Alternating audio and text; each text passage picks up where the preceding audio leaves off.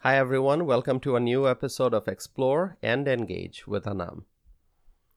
President Joe Biden reportedly wants to address the issue of student loan debt. As the midterm election is coming up, this seems to be a timely topic to try to draw voters' attention. And it seems to me that there is a political objective that the Biden administration may be trying to accomplish.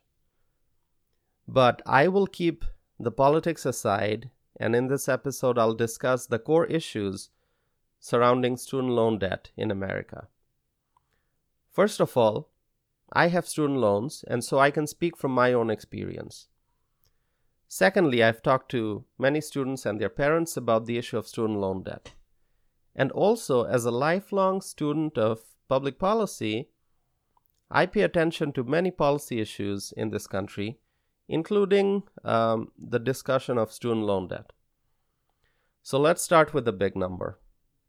The total student loan debt in America is roughly $1.7 trillion. There have been many talks about the burden of student loans and what should be done about it. People are facing a massive burden of student loan debt and are having a really hard time keeping up with payments. When someone has a big student loan payment to make every month, that may prevent them from buying a home, buying a nice car, going on a vacation, or doing other things that are important in a person's life. There are endless stories about how people are struggling because of student loan debt. Now, over the years, there have been many talks about addressing this problem. And as far as I can remember, a lot of those conversations have been about student loan forgiveness. Now, forgiveness basically means cancellation of student loan debt. So right now, there are reports about President Joe Biden possibly giving an order for the Department of Education to cancel $10,000 in student loans per borrower, depending on their income. So anyone making less than $150,000 per year may be able to get $10,000 in student loans canceled. Now that's according to a news report. Nothing's confirmed yet, and to my knowledge, no order has been given yet. Now forgiveness can also depend on other criteria, such as a borrower's history of student loan payments or a career in public service. My question is, would student loan debt forgiveness address the core of the problem?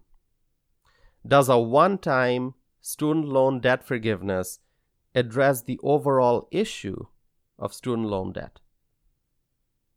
Student loan debt forgiveness obviously helps those who are being crushed under the burden of debt. But then there may be unintended consequences of such debt forgiveness, this one-time lump sum debt forgiveness. Now, at a time when we already have high inflation, student loan debt forgiveness of hundreds of billions of dollars may increase inflation further. How much? I don't know. But one thing I know for a fact is that it certainly will not help inflation cool down. As a student loan borrower, I certainly understand how much it would be helpful to not have this burden of debt. And I don't oppose loan forgiveness options when those options are administered through a proper established process rather than a one-time, politically motivated executive order prior to a major election. As I said earlier, we have to address the core of the problem. Ordering a one-time forgiveness does not address the issue, which is, how do students get stuck with such massive loan burdens in the first place? Let's talk about an automobile loan. When you buy a new vehicle and you apply for a loan in the process, and when you're approved for the loan, you'll know how much your monthly payment will be. You will also likely know how much interest you will be paying over the course of the loan term. If you keep up with all the payments, you'll know over the course of, let's say, 60 months or 72 months, this is going to be the monthly payment. This will be the total interest over the life of the loan.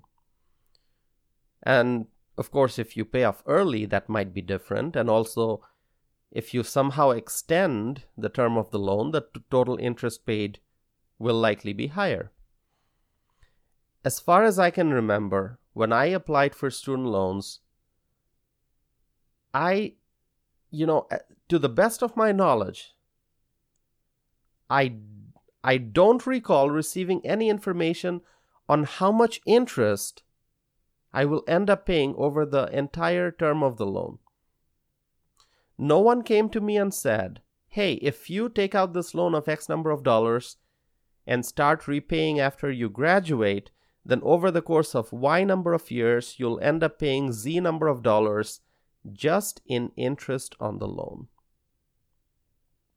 Was someone supposed to tell me that? I don't know. I didn't even know how much my monthly payment will be for the amount of student loans that I was taking.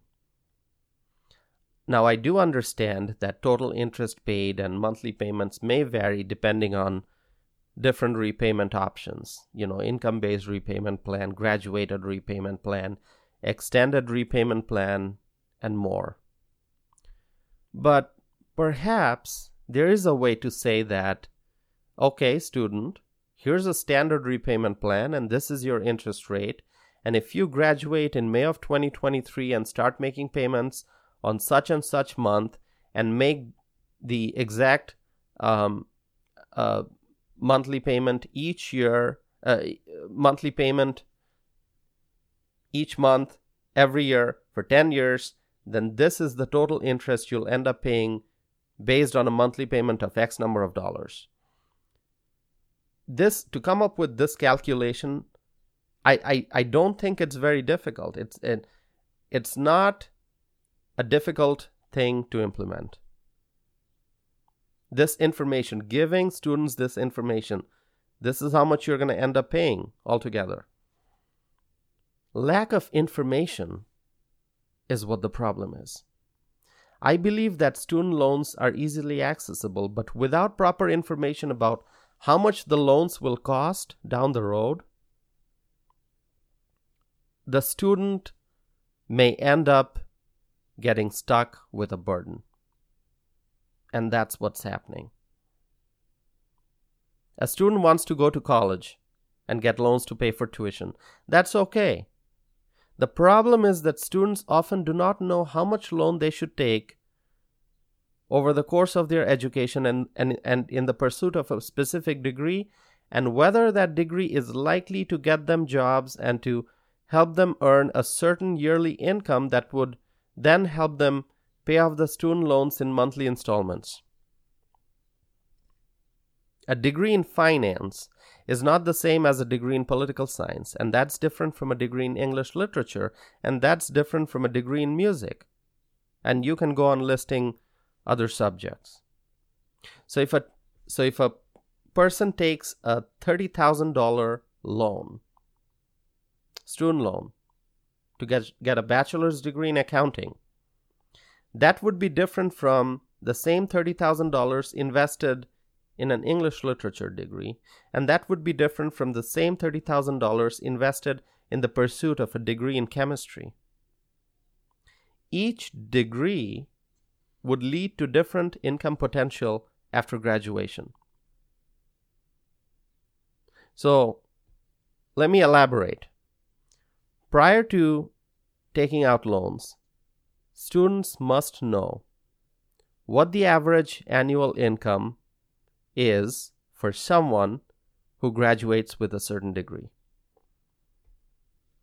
Then try to determine if the income would be sufficient to be able to pay installments on a $30,000 student loan. Universities should have the data on various degrees and how much students can expect to make if they graduate with those degrees.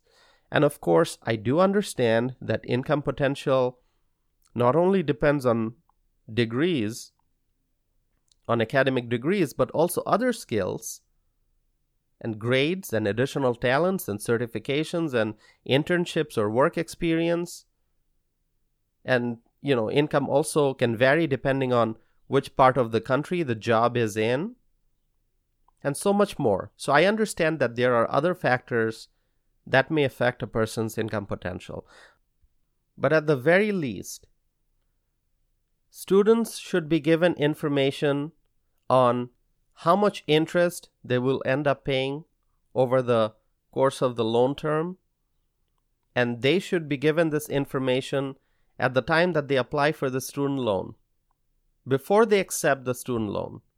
And then they should also be given information on what their earning potential may be given a specific degree that they are pursuing.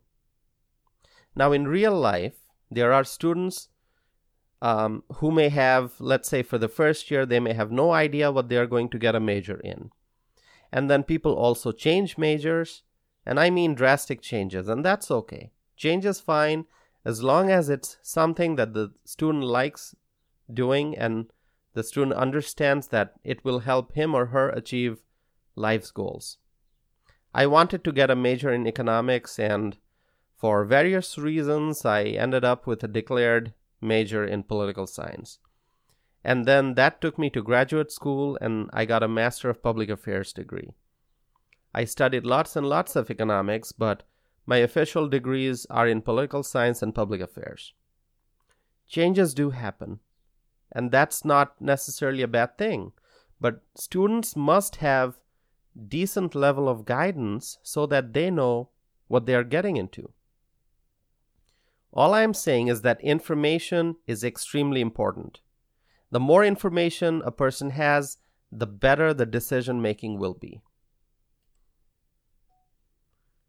So if a student knows that the degree she is pursuing is something that could lead to a job that pays a starting salary of $50,000 per year, and that student loans being taken out to finance that education would end up leading to interest payment of X number of dollars based on a monthly payment of, let's say, $250 a month for a fixed number of years. If a student has all that information, then it's much easier to know if this is a proper route for the student to take or not. I don't think it is realistic to expect that a student will do all this math and figure everything out prior to accepting the loan. Let's be clear about this. When we are talking about loans that are thousands of dollars, in fact, tens of thousands of dollars, we must try to protect the borrower. Unlike car loans and home loans and business loans, a big part of the population that's taking out student loans are really young folks. A lot of times these young men and women do not know the consequences of such large loans. The excitement of going to college is so intense that these students take out big loans to go to college, get degrees that may be intellectually stimulating but may not have much value in the labor market, and then they get stuck with big monthly student loan payments. Now back to student loan debt forgiveness. It may be a one-time lump sum discount on existing student loans whenever we're talking about forgiveness, but it would not address the issue of why such large student loans are accrued in the first place. I am working hard and making monthly payments towards my student loans every month. It is very satisfying to see the interest and principal being paid and my total loan burden going down. I look forward to the day when I will have no student loans left, and I look forward to the day when the balance due will be zero. I believe that people should take full advantage of the existing student loan forgiveness options that are available. Student loans are not bad. They are often very necessary. A loan can make a difference between whether a young man or woman is able to pursue a nice college degree or not. But once again, my main point is students must be given full information about the impact of the loans at the time that they apply for the loans. More transparency, more information. That's my whole point. Help ensure that students are making informed decisions. That way, there will be less need for loan forgiveness. And that way, politicians prior to an election will have less power to try to sway young folks by tempting them with student loan debt forgiveness. That's my message for this episode. As always, I welcome your thoughts and comments, so connect with me. Let me know what you think. Share with me your thoughts. I look forward to hearing from you, and I hope to be back again with another episode of Explore and Engage with Anam.